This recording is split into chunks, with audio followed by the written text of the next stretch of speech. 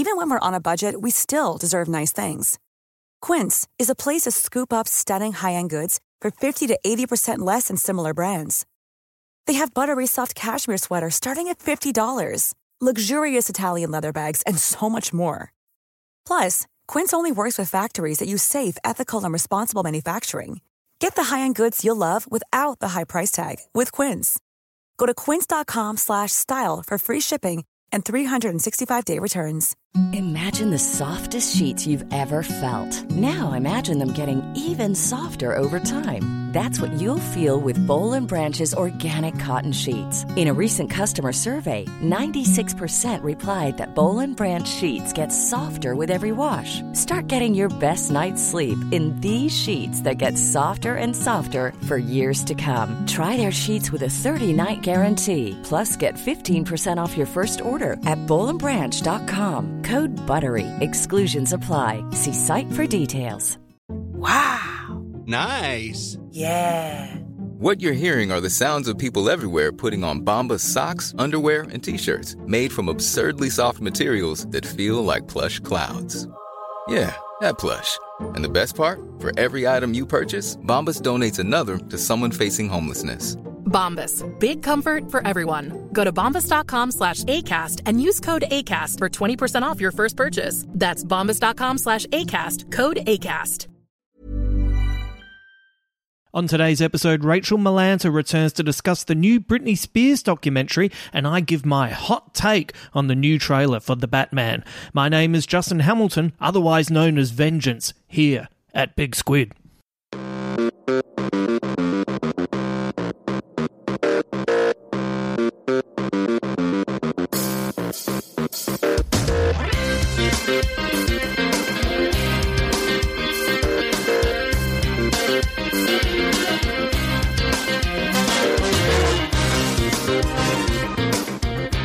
Welcome to a new Big Squid podcast where today Rachel Millanta will be talking about not only the new Netflix doco, Britney vs. Spears, but she also catches me up on the latest green card malarkey she's had to deal with while living in Canada.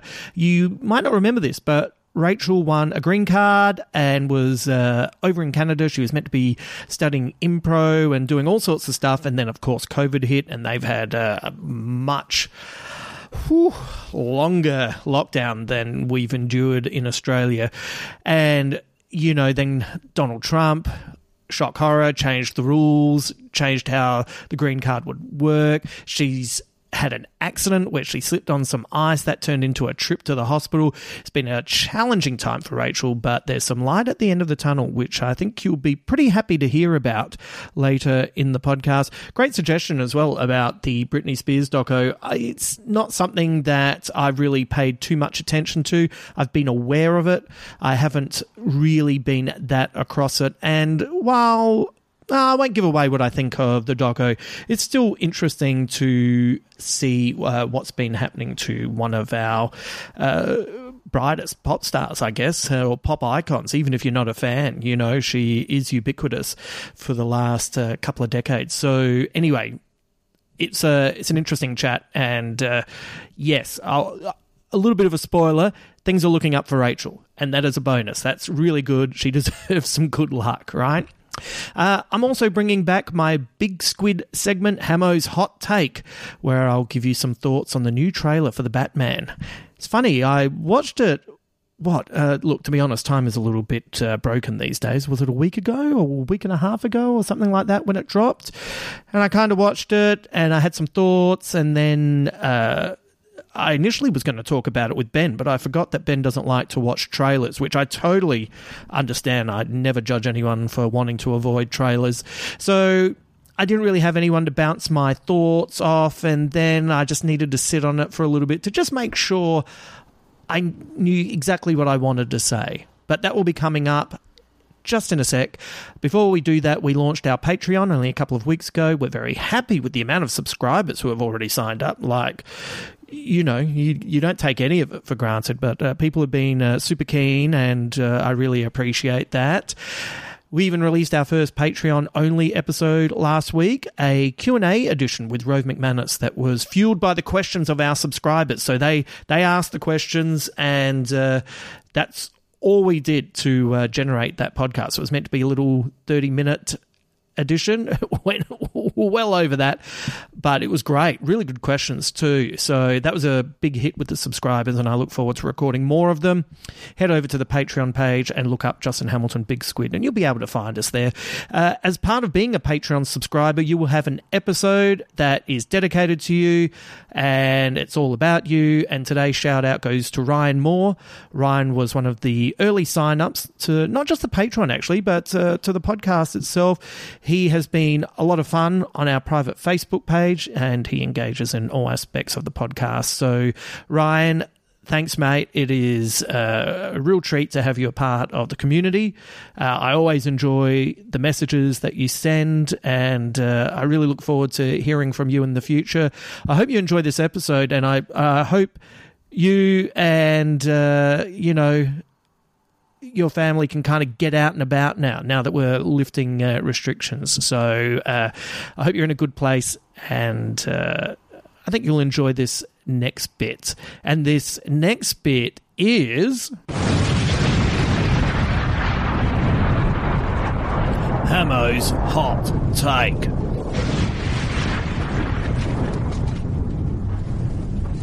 I just don't give a shit about a new Batman movie. I know that sounds really weird coming from me, but I just kind of don't. I think there are just too many superhero movies. I don't know how this has happened. If you told me as a kid there would be stacks of heaps of superhero movies, I would have thought that was great, but I didn't realize that's all that would be made. Like, I know that's a mild exaggeration, but there's just superhero movie after superhero movie after superhero movie, and there's a formula to them now, and they're just, even the best ones kind of come and go from your brain before you've even really had time to contemplate them. I'm kind of fucking over Batman. The way the character has developed over the years, I just don't find the Caped Crusader that interesting anymore, especially since this version of Batman just wouldn't let you call him the Caped Crusader. Between the Nolan trilogy, Have a Drink, and Grant Morrison's run in the comics, I feel like all there is to be said about Bruce Wayne and his quest for justice has been said. This is just for me. I'm not saying this is for you. This is just how I feel. In the Nolan movies, I finally gave a shit about Bruce Wayne. Often considered an afterthought, Bruce was finally front and center, played beautifully by Christian Bale. There is too much made about the growly Batman voice, which obscures the nuance that Bale brought to his performance. He plays different versions of the character at different points in his life. He plays different versions of the character that different people see. This is one of the reasons I love The Dark Knight Rises. I like the idea of a Bruce Wayne who does everything he can and then leaves his alter ego behind. Maybe that says something about me. I'm a big believer in leaving the party early. No one's had a better time past 3 a.m. and I don't think anyone's had a better time as Batman well into their 40s. I reckon that would start to get a little bit ouchy after a while. If you're invested in the man, then the finale of The Dark Knight Rises makes sense. It reaches an emotional conclusion that is satisfying. He's finally a complete person. Hey, if you prefer a character who doesn't grow but remains stagnant, who continues to fight crime dressed as a bat, then this ending might not satisfy you. I was totally into watching Bruce surround himself with different types of father figures, a character who had his morals questioned, who had to overcome adversity both physically and emotionally, a man who must not just overcome fear but learn to be a complete person, who would then have to embrace that fear and in doing so become much more alive than any moment in his life. There's a lot more to the Dark Knight trilogy. You've heard me bang on about it before, so I'll leave that one there. At the same time I was watching Nolan's Batman, I was reading Grant Morrison's run on Batman, where they approached the character as if everything in the 80 years of publication actually happened. Forgotten characters were reintroduced. Old wacky ideas were updated. It was gritty. It was pop art. It was funny. It was down in the dirt amongst Gotham. It was a story where Bruce Wayne travelled from the beginning of time to the end of the universe, and in doing so created his own legacy. Bruce Wayne took the Dark Knight concept and went global with Batman Incorporated, the bat symbol becoming a beacon of hope throughout the world, with every country having their own Batman affiliate. When I interviewed Grant, they said they tried to bring the character into the light, but by the end had realised he would always dwell in the dark. At the end of the run, Grant had said all they had to say about the Batman, and I was pretty much done too. Look, since then, we've had some seminal runs with new writers and artists that have been really popular, but they just didn't appeal to me. I wasn't a fan of what was going on in the comics. I wasn't a fan of the Ben Affleck version. A Bruce Wayne that wakes up and drinks wine from a bottle is not a Batman that I can get into. I don't want to get into a superhero that can only be stopped from murdering another superhero when he realizes their mothers share a name. Oh, no, thank you. I've reached a natural conclusion with the character, and for me, I would prefer that it just ended in the way that King Arthur does at the end of his reign of Camelot, or Robin Hood once he has fired his last arrow in Sherwood Forest. The character has been explored, deconstructed, put back together again, and for me, there's nothing new that interests me in the character. Time for other people to get into it. Have a whole lot of other kids grow up. It's a children's story. That's what we have to remember about comics. They're meant to be children's stories. They're meant to be inspiring. Let other kids find him. I'm kind of done. Also, add to the fact that we have so many versions of the character running around. The problem with introducing a multiverse to storytelling is that it devalues the characters we love to follow. Who cares if this Batman dies when another Batman is playing across the street?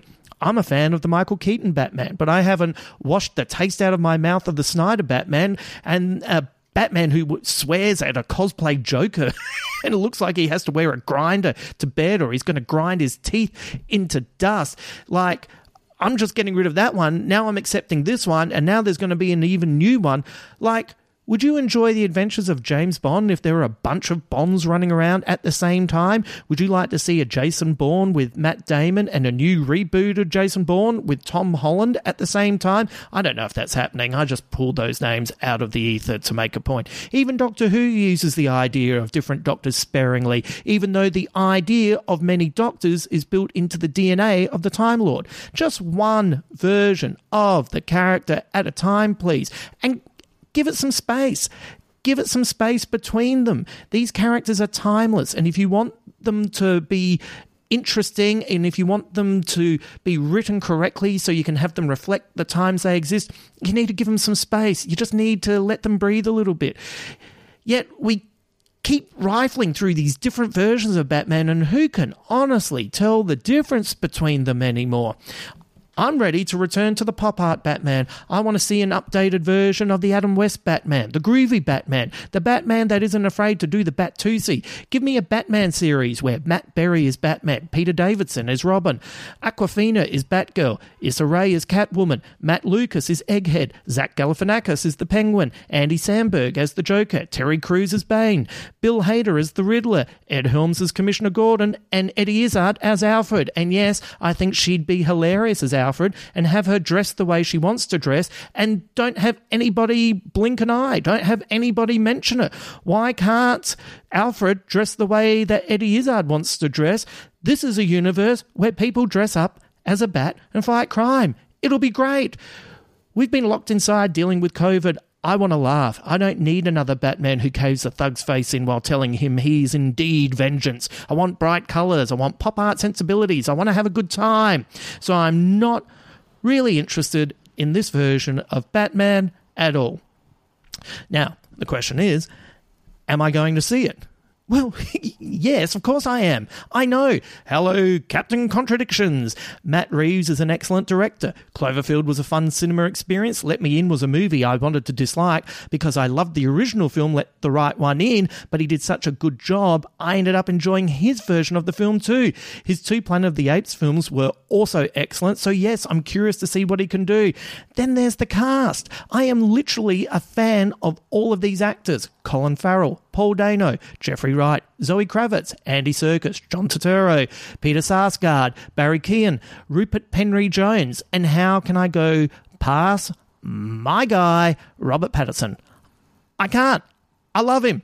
I want to see what he does. They've sucked me in. I will see this at the cinema ASAP. It looks pretty good. Just when I thought I was out, they dangled this cast in front of me and pull me back in, slap me about, sit me down, and dare me to not enjoy this. I stand by my thoughts. I stand by my rant. I still wish they'd make other kinds of movies, other kind of original big-budget films. I'm a fan of gangster films, thrillers, romantic comedies, historical dramas, dramedies, you name it, I love it. I want more variety in my life. I don't need another Batman. So I can't wait to see you at the cinema on opening day. And that's...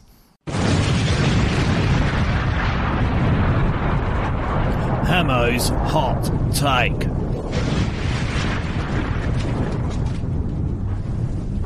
Whew. I feel like I need a cigarette after that.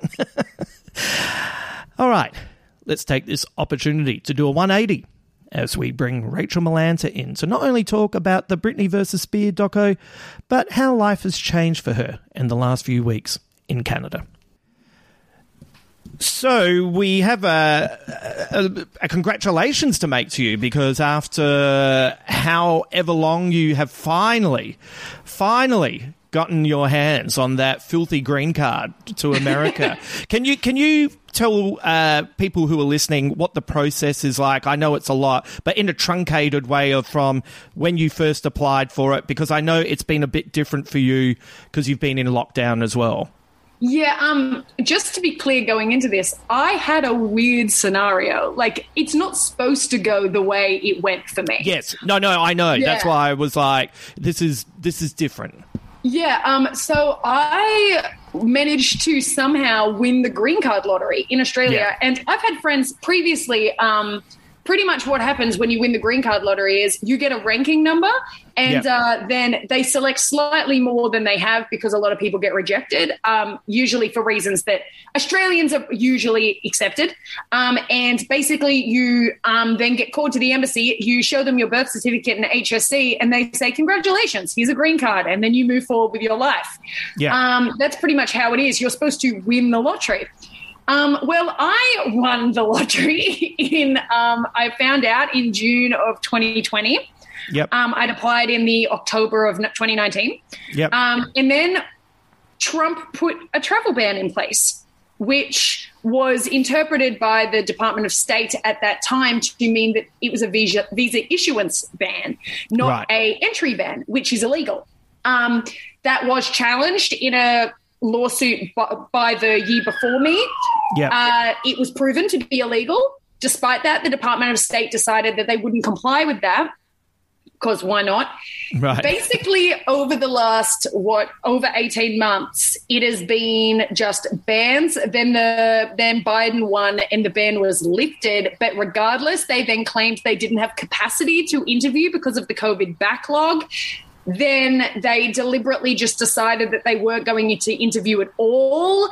So it has basically been 18 months of, you have a green card. No, you don't. You have a green card again. No, you don't. Yes, you do. No, you don't. Oh, yes, God. You can have it again. No, you can't. And it's just been, to say I have cried over this would be the biggest understatement of the year. It has been so stressful. I understand the US immigration system on a level I wish I did not. Yeah. It's just been crazy, but I was very, very, very lucky. I mean, this is without question the easiest way to get a green card in the world. If you aren't lucky enough to go through the diversity lottery, I mean, you could be playing this game for 12 years and there's a lot more hoops to jump through. Yeah. And I'm very, very fortunate to have been in a position where I could join lawsuits. And, I was I have come out of this very lucky in the end. But how it ended was we won the lawsuit on the 9th of September. It had to be processed by the 30th of September. And there is usually a 6-week window between when you're invited to interview and when you interview. So when we won on the 9th of September, even with a win, I was pretty much sure it was dead. I was pretty sure it wasn't going to happen. We didn't have time. And then on the 10th, the Department of State responded to our win, basically saying they weren't going to comply anyway. So then I was like, okay, it's officially dead. It's not happening. I had kind of just been so beaten down by it by this point, and just so emotionally exhausted. I was ready to give it up. And then on the 11th, I was flying to Alberta. I decided I was going on a holiday, see some of Canada before I somehow make my way back to Australia. So at 9 a.m. on the 11th, I got on a plane from Toronto to Edmonton. landed in Edmonton, still on the tarmac. Didn't even take off my seatbelt yet, just turned my phone on off airplane mode and got an email saying, we can interview you in 6 days. Come to Montreal. Right. And I was like, and I'm like sitting in Edmonton, and I had to get back to Toronto to get a medical and everything first. So I like ran into the airport and up to this poor little Air Canada girl, and just like, I need you to send me back. Can you send me back? And she's like, oh God, this girl's insane. Yeah. They were amazing and managed to get me on the next flight. So on Monday, the 11th of September. What's the time of the flight that you just took? About 5 hours. Right. So on the 11th, I spent about $1,000 in last minute flights and spent 10 hours on planes back and forth. Yeah. So that I could spend 14 minutes in Edmonton Airport. Yeah. So what do you think of Edmonton? Oh my God, it was beautiful. My favorite part was Gate 50. Yeah. Everyone talks about Gate 50. Yeah. Security was a highlight. I don't know. Yeah. That's so bizarre, isn't it? It's so crazy how, and then a few days later I was in Montreal, processed, and then they told me on the spot it's approved. So It's just crazy that you can fight for literal years and go through that much strain, and it feels like it's dragging and it's taking so much time. And then it felt like in the space of under a week, it went from a definite no, I'm moving to Melbourne, to here's your green card. Yeah. So it was a bit insane, very overwhelming. And it's only sort of just starting to hit me now. I think for a little minute I was like, what? But it's kind of crazy. I hadn't actually prepared anything in America because I think it was my way of protecting my heart, was don't look into it at all. Yeah. And then I got home from Montreal and I was like, I move in 3 weeks and I know nothing about where I'm going. So. Right. So how's that process going? Have you found somewhere that looks interesting? Yeah, great. Got a house. I'm moving to Chicago. Yep. Got somewhere to live, everything like that. Health insurance makes me want to kill myself, but it's health insurance just, just a ride. I'm working that out. And so there's just a few logistical things, but honestly, most of it from now on is I've got to be there to sort it out, Okay. So, but I'm very, very excited. I fly out on the 27th. Oh, finally. So was your visa in Canada about to run out as well? So yes. You had that ticking down while not knowing if the green card was going to kick in. Yes. And then on top of all of that, from what I remember the last time we talked, you couldn't even necessarily get back to Australia for anything less than, $10,000 or something? I still can't get back to Australia. Australia is still, they're not really flying out. Yes, I fly and leave Chicago. I go to Chicago on the 27th. My visa in Canada ran out on the 5th of November. So we were really cutting it fine. I knew it was close, but I didn't realize it was that close. Well, I had started planning because I kind of looked into how to get back to Australia, and it was looking like it really wasn't an option for the short term. You have to join a list through the Department of Foreign Affairs, and they used to give a basic estimation of the time frame. They don't anymore, which to me means you're going to be a hot minute. But so it could have been months. So I'd started looking into my options because my fear was they were going to throw me onto a visitor permit in Canada because they can't deport you, Yeah. I wish they would deport me. That'd save me some money. Yeah, right. That'd be great. So, and my worry was then, I just have to, be here and not work? I mean, how does that work? So it was going to be messy. And so it's kind of crazy how it's all worked out right in the nick of time. So if it was in a movie or something, you'd go, as if it would have gotten that close, but it did. It really did. It got real close. It was kind of crazy. So I'm 27th provides me with a little bit of time just in case anything does go wrong. Just flights in general. But from here to Chicago is an hour and a half flight. I can't see anything going wrong. But I do need to be COVID tested. And I'm vaccinated, of course. But you have to be COVID tested before you get on the plane and anything. Yeah. So it just gives me that leeway. I don't know, just in case I get a false positive, or I don't know, I am positive. Yeah. So just it gives me some leeway. So what's the situation over there now? Because you had it's not lockdown anymore. I'm seeing you. Is it a partial lockdown? Because you seem to be doing a lot more in the last few months. Or are you breaking the law? Kind a little column A. No, I'm not breaking the law. It's really sort of hard to explain, is in like, yes, we're still in a lockdown, but we have a lot more freedom. It's just that we had no freedoms for so long. We had a 17-month continuous go. So it was like, I think, for example, like I manage a cafe and we still only have 3 tables in there because we're not allowed to have people inside. We still have full like mask mandates, everything like that, like are still in effect. There's still a lot of stuff that's very locked down and still a lot of limits on stuff, which has made like trying to see a lot of Toronto before I leave hard. So it's sort of one of those things. A lot of stuff is opening for vaccinated people, but not everything. Like it's still not great in a lot of ways. Like it's just that it seems great because we were doing nothing for so long. And so I think it's just finding that balance. But because I'm vaccinated, I'm able to go and see like Blue Jays games and things like that now because we're allowed in the stadium. But we have a pretty good vaccination rate in Canada. Like it's high. So that's good. That's good. And what's the COVID numbers like there? Yeah, not good. But because everyone's vaccinated and the only people who are dying are the unvaccinated, I think most people have stopped caring.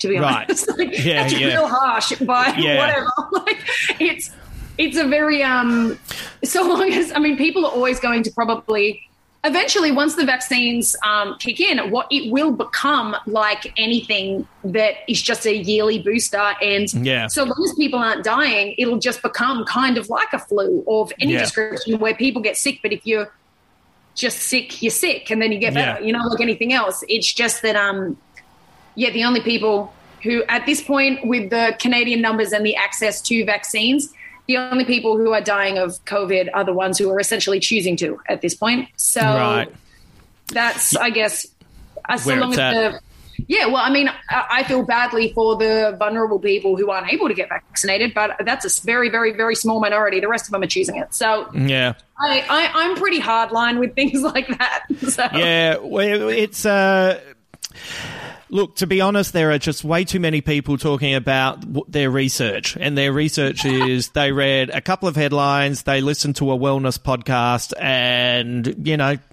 now they'll just put avocado on themselves and they won't get it. And it's just so ridiculous and it's so dangerous. And it's the biggest and brightest example of the misinformation that people discover through the internet. In the past, it was, like for a lot of the things were kind of, what, you believe the earth is flat? You're a fucking idiot. But this is dangerous. And to me, I must say, I honestly don't even give a lot of them that much credit. Like, I think the misinformation is a problem, and I'm the first one to say it. Like, I fully agree with that. But I also think that there are a lot of people that are actively choosing it because they live in this oppression fantasy. I feel like there is definitely this breed, and I think it has bred a lot through social media, which is still to blame with misinformation. But I feel like there's definitely this breed of privilege that is just any opportunity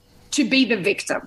Any opportunity, they live in this oppression fantasy where no matter what, they need to be the one. Everyone's against me. I'm the one who's doing this. It's like, you're not that special. And I think I genuinely think it's just the epitome of selfishness.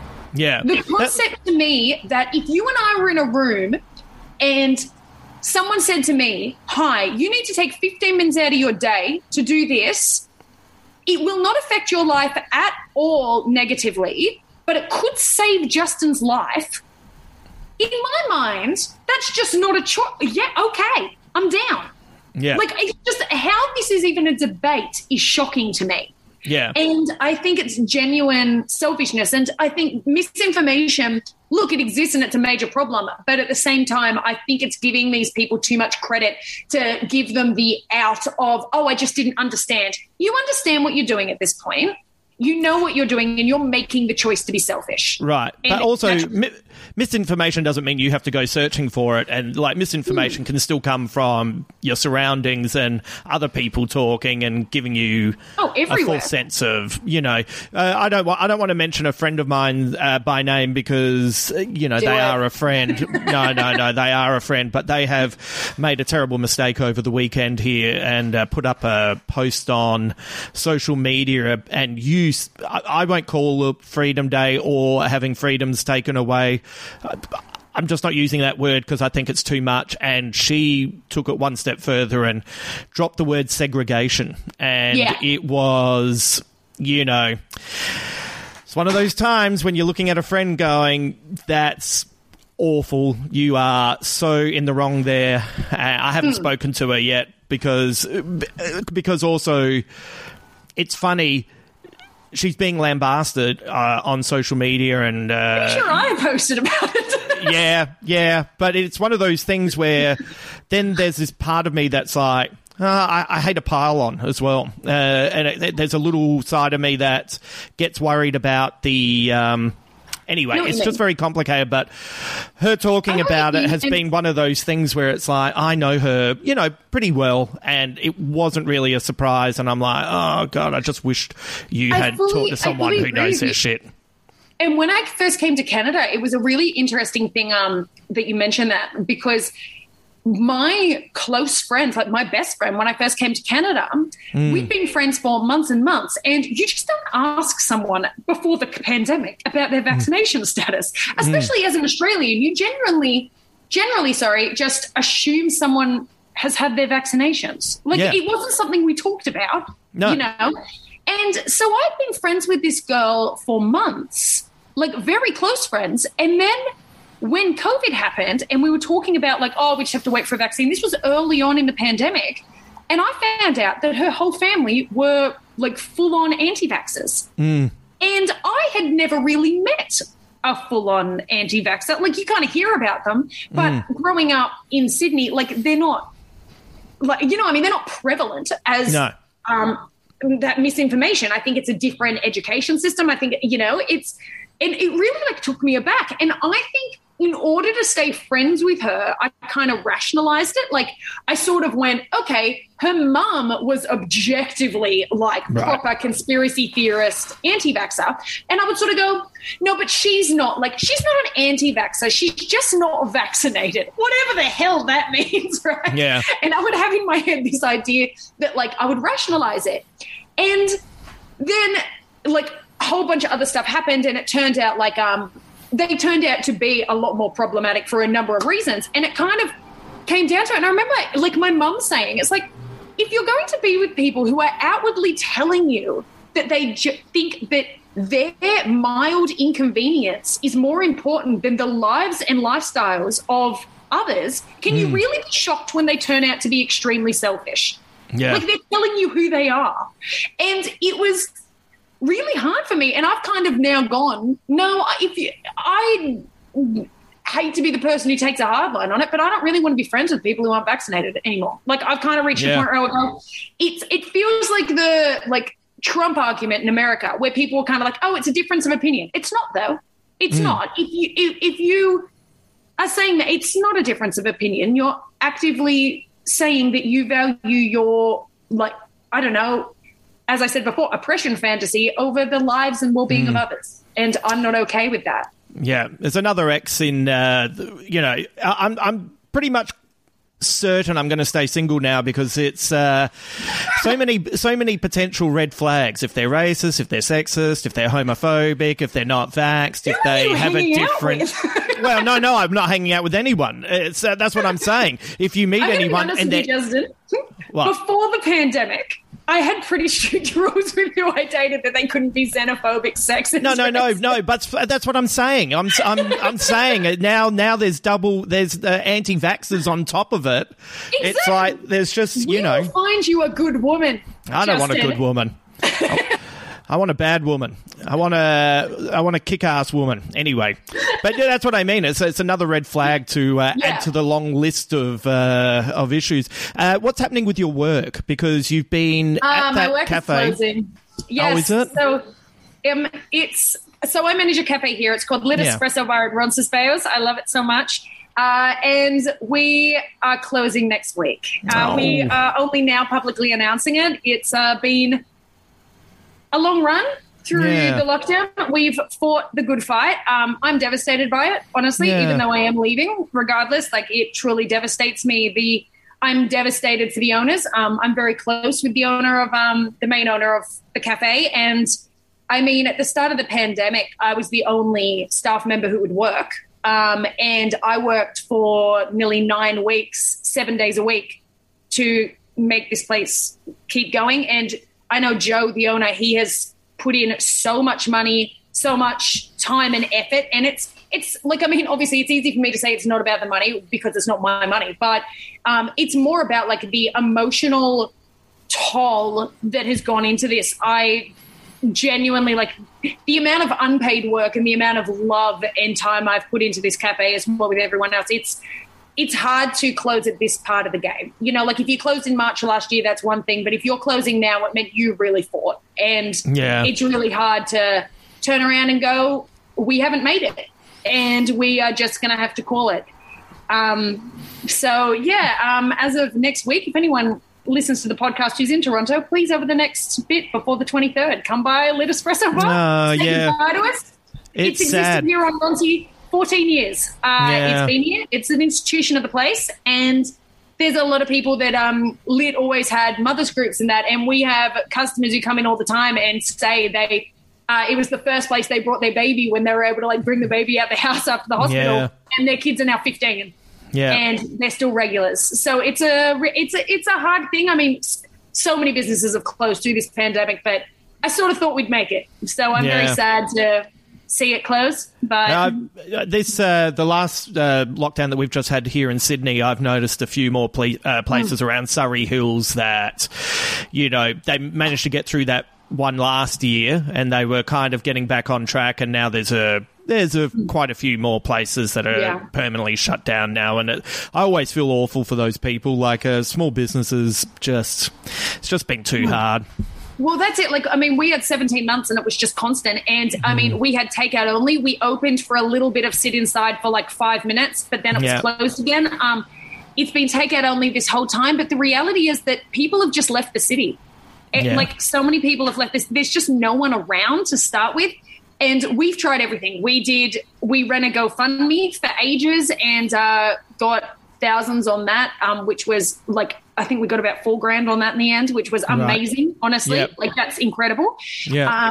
And we have incredible regulars, and we have had a huge amount of support from the neighbours that we could get. But the reality is that this is just a scenario that it doesn't seem to have a great ending, and we've been waiting for this back to school rush, or like, I think it's just, we've hit a time now where we're just going to have to accept this rush isn't coming. Yeah. And it's a hard choice that Joe's made. It is, I think, I mean, as tragic as it is, the right one, but it's a hard thing to accept, though. I'm sad that when I come back to Toronto, I won't be able to visit. It's the best job I've ever had by far. It's done wonders, honestly, for my writing and everything. The amount of work I've got done here. I've recorded every episode of your podcast from this cafe. Yeah, I know.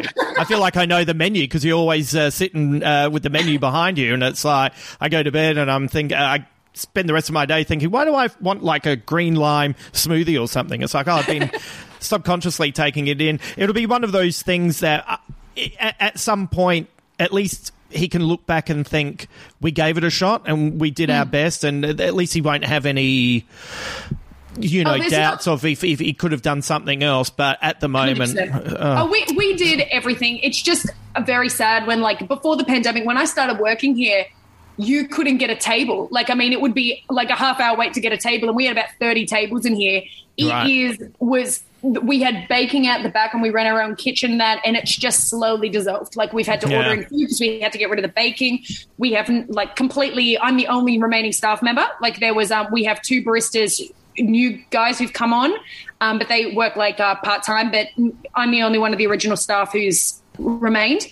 And it's just...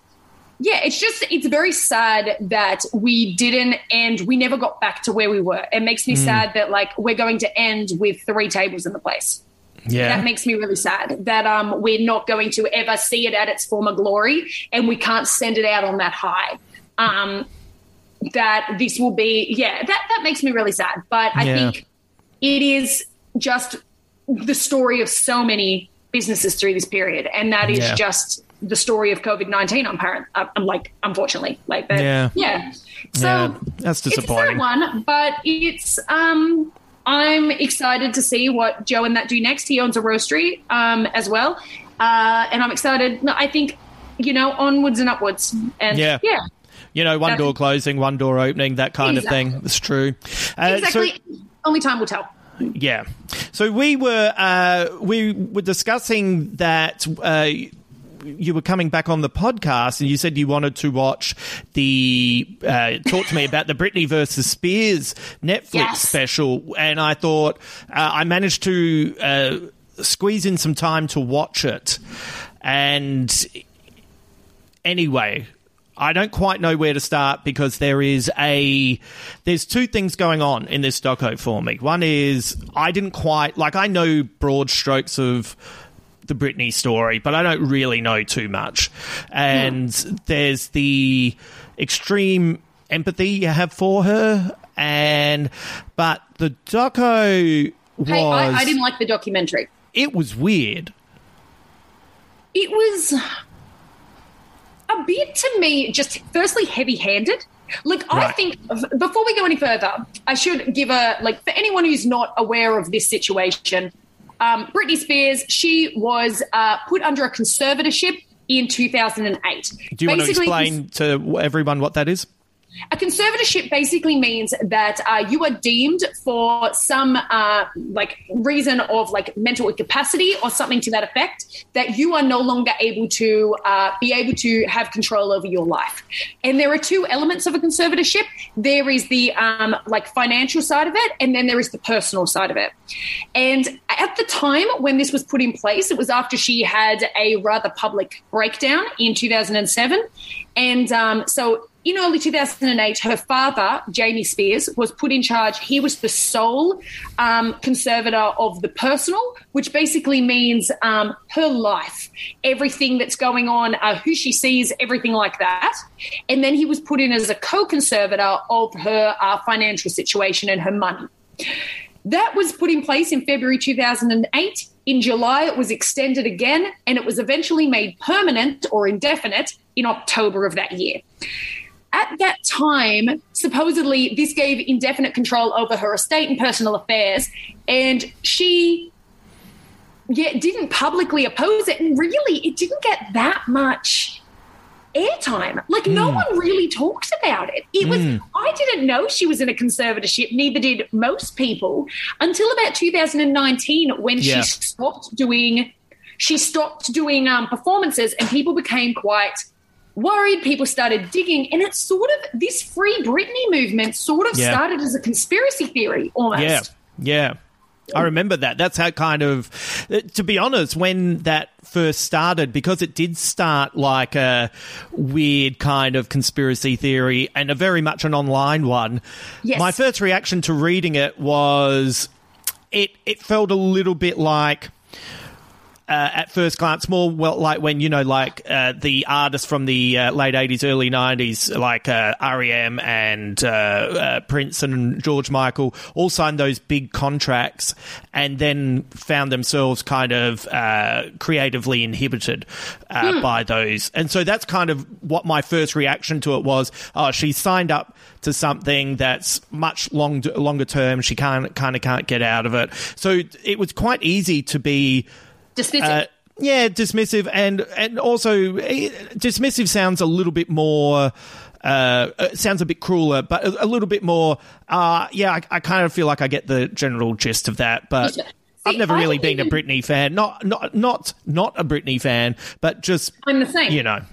I was a Britney fan when I was a kid, little, but I once again wouldn't have, if there was knowledge of the conservatorship and everyone was just sort of okay, I probably wouldn't have been across it. I wasn't a big fan of hers. But when I first heard about it, it was more sort of she's sending messages in her Instagram videos. And I was like, of course she is. I was quite dismissive of it at the start because I didn't understand what we were talking about, and I wasn't a big enough fan to really be across it. So it only really came out in 2019. Everyone started having these conversations around it, but it was only sort of the really big Britney Spears fans who were kind of across what was going on. And then the Controlling Britney Spears, the first documentary, came out. Yeah. And all of a sudden people were like, hang on a second, this is actually very serious. And the issue is that, firstly, this is not a standard length of conservatorships. They are not supposed to be these indefinite things that go on for decades, because you are literally taking away someone's liberty, their rights to their own life. And this is an adult. You know, this is you. It's a mother. She has no control over anything. Like, to the point, she can't control which doctor she sees. She can't hire her own lawyer. She can't spend money. She can't have, like, an allowance to buy a new dress at the shops. Like, nothing. And it is very over the top. So in order for something like that to be implemented and to be justified, she would have to be absolutely incapacitated to, like, a huge degree.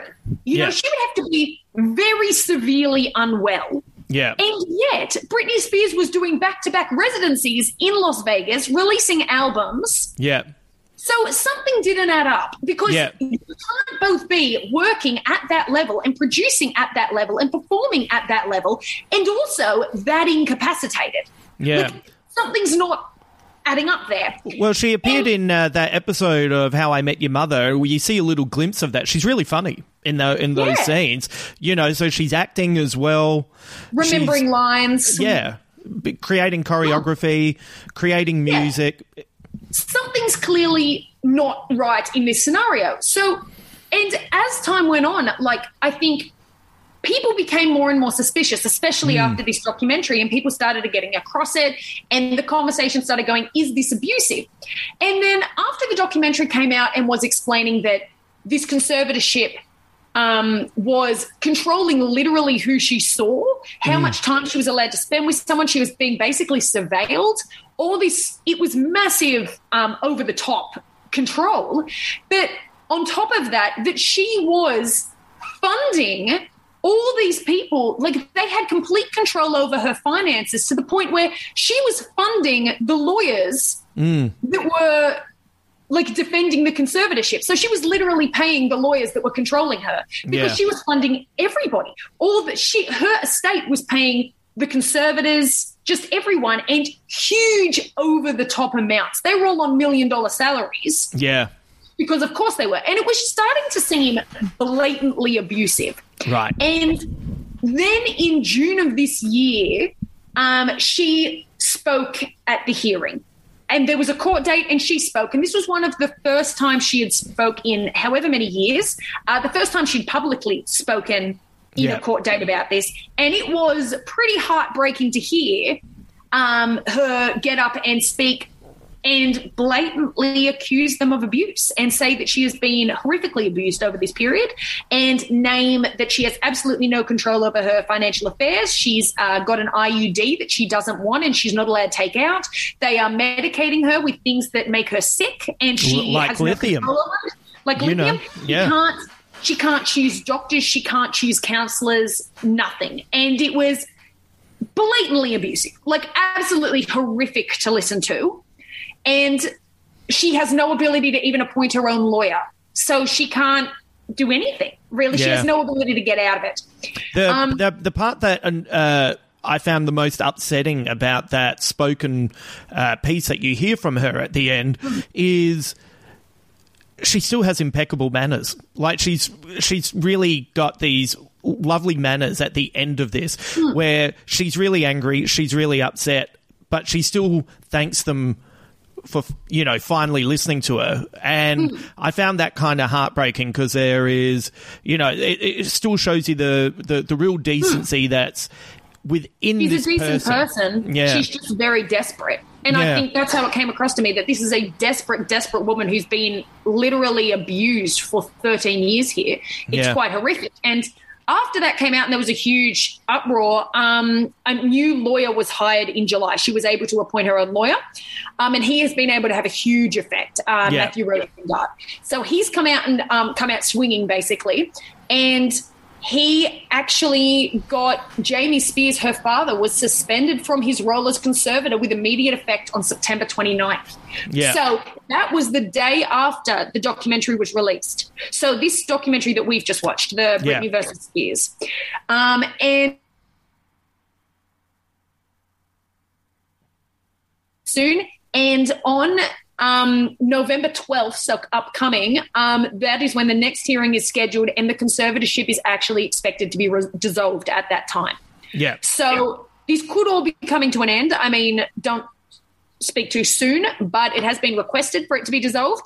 So that's what we're hoping for. But to circle back, that's basically the story of what is occurring right now. And the story is compelling, and the story is, you know, it's mind-boggling, all the stuff that's gone on. One of the things that I've always found the sexualization of young people to be incredibly disturbing. So even when she first hit on the scene, and, you know, she was a cute kid wearing, you know, pretty sexy clothes and everything, I always found it a little bit off-putting. It's the same with, like, I'm not a Justin Bieber fan, but I saw a news story years ago where there were women in their 40s screaming at him like they were teenage girls in supermarket appearances when he's 15, 16. And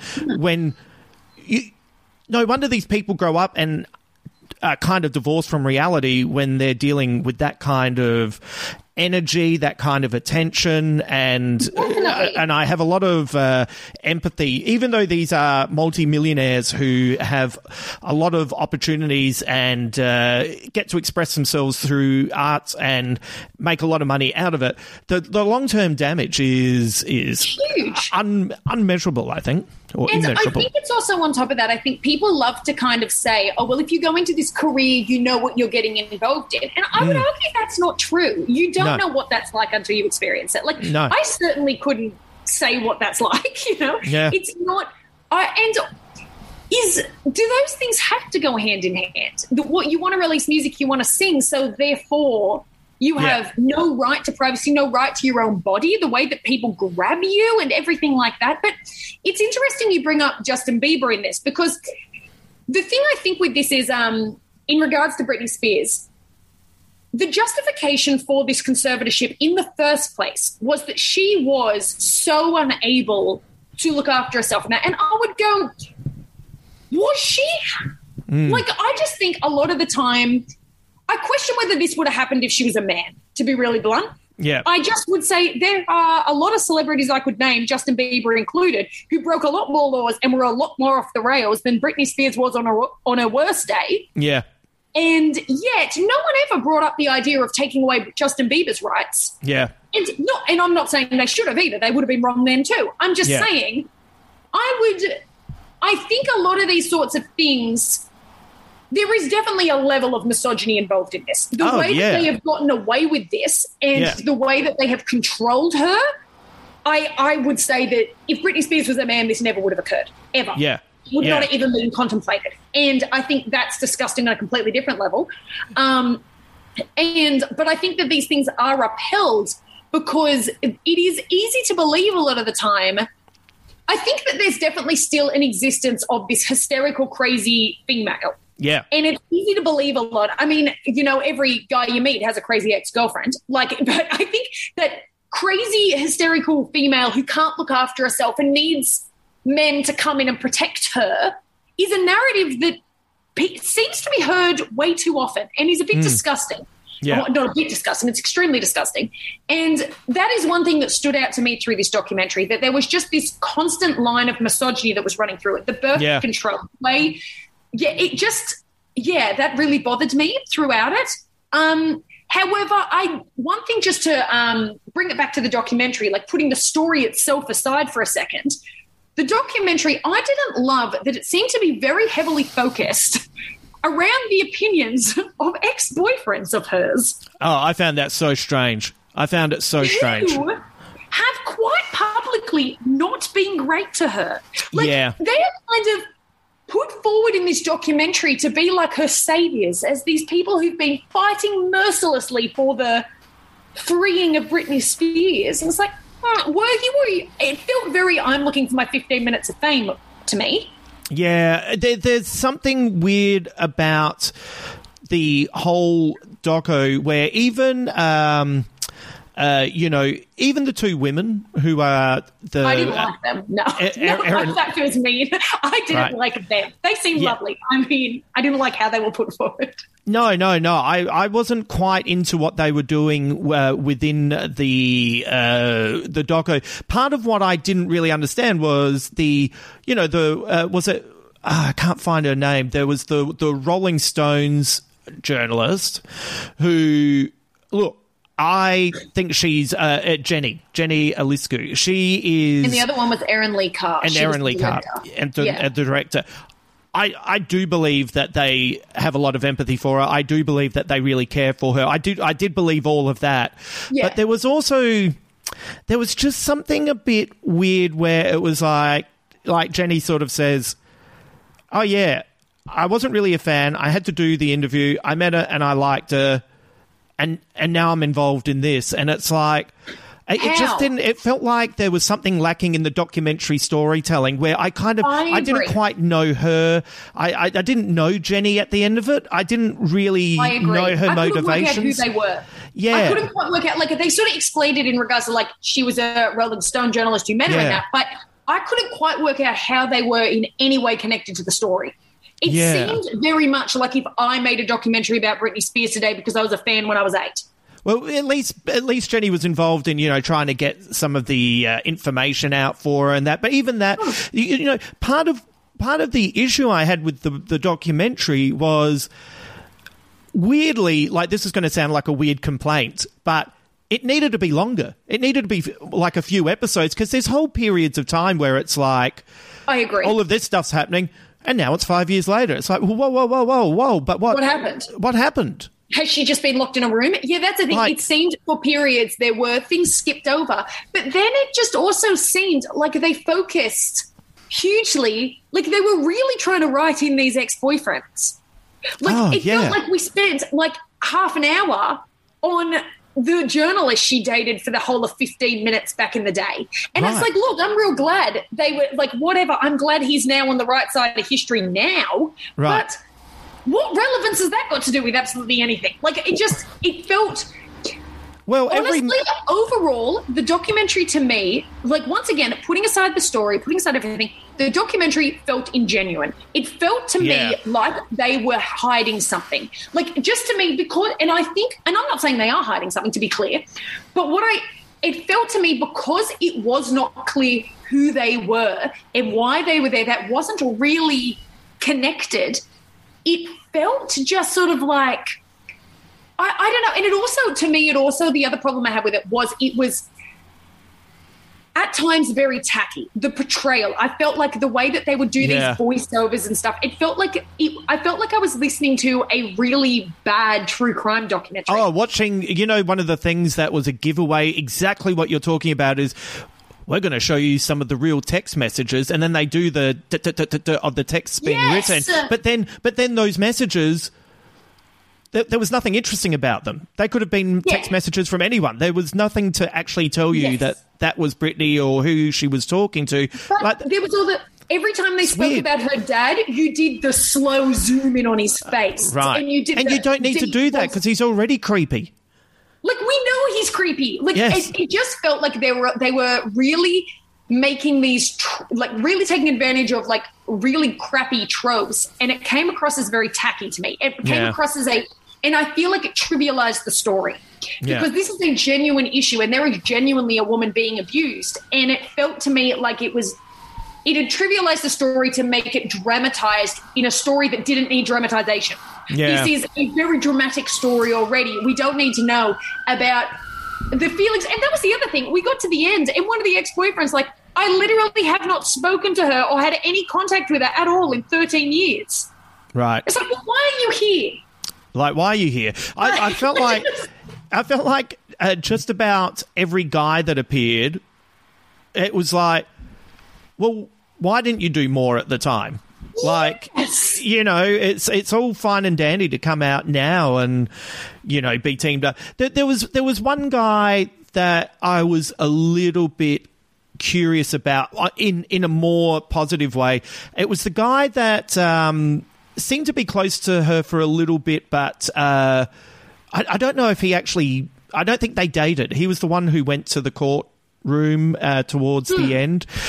I think I found him to actually be the most genuinely interesting one because I don't think he dated, but I think I think there was I think he was the only one who sort of said, if I spoke to her, I just kind of realised that I didn't do enough for her and I'd apologise. And it felt like he was a bit of accountability wouldn't have killed a lot of them. Yes, and I think he did have that sense of it. Even when he talked about it, I felt like there was a deep kind of sadness to it, and he knew that he was complicit in, even if it was only a little bit, adding to her woes by not being there properly for her. But the rest of them, I'm sitting there going, I don't know. All of your stories are fucking dodgy, and I'm not into any of you. Can I say who my MVP was? The one person that I went, nah. I loved her dancer friend. Who, when they went and caught up, but for me it was Felicia Culotta, who was the one who was the former assistant, who would just say, I'm not talking about that. No, I'm not doing that. She felt like she was dodgy as, what do you got to lose? Let them sue you. Yeah, but she was my MVP in that I actually felt, I didn't think she was dodgy. She just kind of knows the shit that would come from it, and I kind of felt like she was keeping some things closer to her chest because she felt like the only person who was actually making a doco where she wasn't placing herself first and forefront in the spotlight.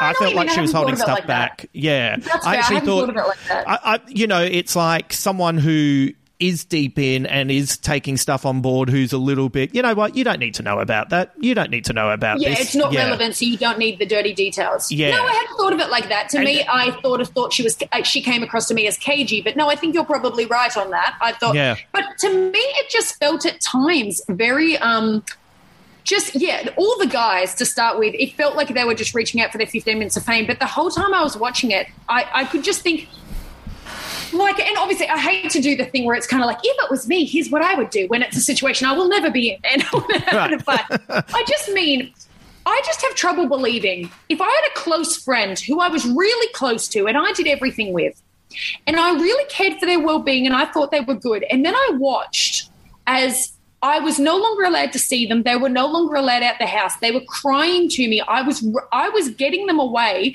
and I was driving them away to go to safe havens at people's houses because they were scared. They were being followed. They were being surveilled. They weren't allowed to see their children. I just have trouble believing I'd be like, right, well, have fun, Justin. No longer my problem. Bye. Yeah. Like, what? Like, that was the thing. One of the guy's stories was just kind of like, he was rushing her, getting her away because he was scared for her. He was taking her to these places, and all of a sudden her dad was like, you aren't allowed to see her anymore. And he just drove into the sunset and then showed up 13 years later like, I'm on the right side of history. Yes, no, I agree totally. It's like all these arseholes who fucking work out with their fucking tattoos and their fucking greasy hair and their fucking cool bandanas driving around in their fucking nice cars. And as soon as daddy says, I don't want you seeing her anymore, they're like, oh, yeah, no worries. Okay, all right. Oh, fuck, I'm sorry about that. I drove off. Nah, fuck all of those guys. Rocked up and he's going, I was always worried about it. Not worried enough to, send a tweet? Yeah. Like, any of you people could have gotten up and made noise about this 13 years ago. If it's been this bad for that long, which it clearly has, because she was speaking about it, and as they found evidence in 2008, before it was made permanent, she was talking about how she related it to prison and said something to the effect of, at least that prison has an ending date, this doesn't. So she was clearly being unhappy and being abused for this entire time. And why did we not know about this is what's bothering me. If all these people were aware of how bad it was in 2008, what, you just thought you'd sit on that? Look, I don't know. It all felt very ingenuine to me. And I think that was my biggest problem with it, was it felt like they had dramatized the story and made sympathetic characters out of people who really didn't deserve to be sympathetic characters. Yeah. They didn't even deserve to have their name back in the limelight. And that's what bothers me, is why are we giving fame and 15 minutes to these people who, quite frankly, have at best enabled? Yeah. I'd love to know what the original idea for the documentary was going to be, because, suddenly everything's moving quickly. You know this would have started being made with plenty of time, and then suddenly, the court dates are happening. I'd love to know what rewriting went into the documentary for it to be... I would question that, but the other thing about this documentary was it felt like just the whole documentary was jumping on a bandwagon. I'm just not sure what I learned from that documentary that I didn't learn from Controlling Britney Spears, the first one. Yeah. This one was released very conveniently when it was already hot. It was already something they knew they would make money off. And that's what it felt like to me. It felt like they were jumping on a bandwagon as opposed to actually putting anything in for Britney Spears. I felt that the Rolling Stone journalist and Erin, the filmmaker, I think their intentions are good. I just didn't think it was a very good documentary, and I honestly think if you're going to do something like this needs to be like at least 3 episodes, 3 90-minute episodes or something. There was just too much where the focus was on the wrong people. They skipped over stuff that felt important, and then some of the people that I think I would have actually been on their side and had empathy for, I just didn't really have any sense of who they were, so therefore it did feel disingenuous, and it's a bit like... having said that, if someone wants a broad overview of the situation, I don't think it's a bad documentary to watch, but I would kind of watch it in a way while you're getting dinner ready before you actually watch the good one. I was going to say, I would recommend, if you really want an overview, I'd recommend the other one first. I think it was a lot more genuine. But even it, though, quite frankly, I do think it's sort of such a hard thing. It's very obvious that Britney Spears had no part in either. But obviously, because of the conservatorship, she couldn't have a part in either. Do you know what I mean?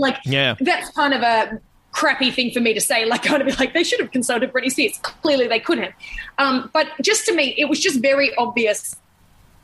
It just felt like there was a lot of stuff that was added in that I don't think added to the story, added to you understanding what was occurring, that added to you being on Britney Spears' side, and just would have been embarrassing information. A lot of stuff that was just included just felt like another documentary or media outlet taking advantage of Britney Spears' names. I think both documentaries just added information that didn't need to be added.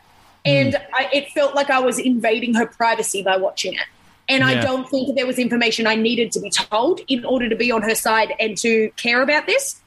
So I'm sure that everyone involved had good intentions, and I think that they did. But I feel like by glossing over, as you said, it felt disingenuous. Yeah, I feel like I wish the director and the Rolling Stones journalists had maybe just held on to everything they had and then wait until you can speak to Britney, and then suddenly, if you hear her opinions on those guys, then each one of their interviews takes on a different kind of frisson, and it becomes more interesting and it becomes more insightful into them because we know how she actually feels, but without anything to contrast it with. You have to kind of sit there going, nah, I reckon you're dodgy. Nah, I don't trust you. Nah, I reckon you're just trying to be, as you said before, on the right side of history when it's well past its use-by date. Yeah, and it also just felt like they've jumped on this just at such a convenient time for them. Yeah. When I'm pretty sure one of them, they've all kind of popped up randomly at other times too. I'm pretty sure one of them was trying to sell stories about her or something ages ago. It just sort of felt to me, you guys could have blown this whistle a very long time ago. Yeah. And you chose not to. Yeah, interesting. All right, we are getting towards the end, so I'm going to have to get moving. But where can people find you on the socials? Socials at Rachel Melanto on everything. On everything. It's so handy. And I guess the next time we chat, you'll be in Chicago. I will be. That's exciting. That's I really know. exciting. What's the first thing you're going to do when you get there? Do you have a plan? I'm from moving? going to just have the best nap, honestly. Right. I feel like 2 years of severe anxiety has just crashed down on me. Yeah. I plan to get there and just sleep probably for a week. Oh, yeah. God, a week's sleep. That sounds delicious. All right. Thank you very much, Rachel. Thanks, Justin.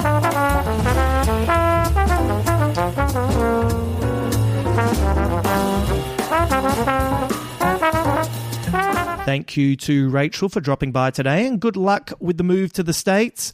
I'm looking forward to hearing what happens next in her adventures and sharing them with you. A big thank you to Ryan Moore, our Patreon subscriber, for today's episode. I hope you enjoyed the podcast, and thank you for all of your support and well wishes over the past couple of years. Ryan's been very nice and sent me incredibly sweet emails, especially when I have been deep in lockdown. So I hope you're well and in a good place, and with everything finally opening up, I hope you're having a good time. If you'd like to check out the Patreon, head over to the site and look for Justin Hamilton Big Squid, and you can join through whichever tier feels most comfortable. Look, if money is tight, and I totally get that, it's been a rough couple of years, but there's a part of you that would still like to contribute. Why not just leave us a top review on Apple Podcasts or wherever you listen to us, or even word of mouth? That's a really good way to get us out there. Maybe recommend us to someone who is like-minded like you and me. One more podcast coming this week, part 2 of our science fiction limited series, Space Podyssey. We launched last week with a double episode. In that one, we explored 2001: A Space Odyssey. This week, it's Scarlett Johansson in the cult classic Under the Skin. So if you haven't seen it and you'd like to watch it before the podcast drops on Thursday, you've got a bit of time to check it out. Let's finish this episode with a quote from Britney Spears. For me, success is a state of mind. I feel like success isn't about conquering something. It's about being happy with who you are. Yeah, that's a good quote, don't you think? I tend to agree with that. I hope you are happy with who you are. Until then.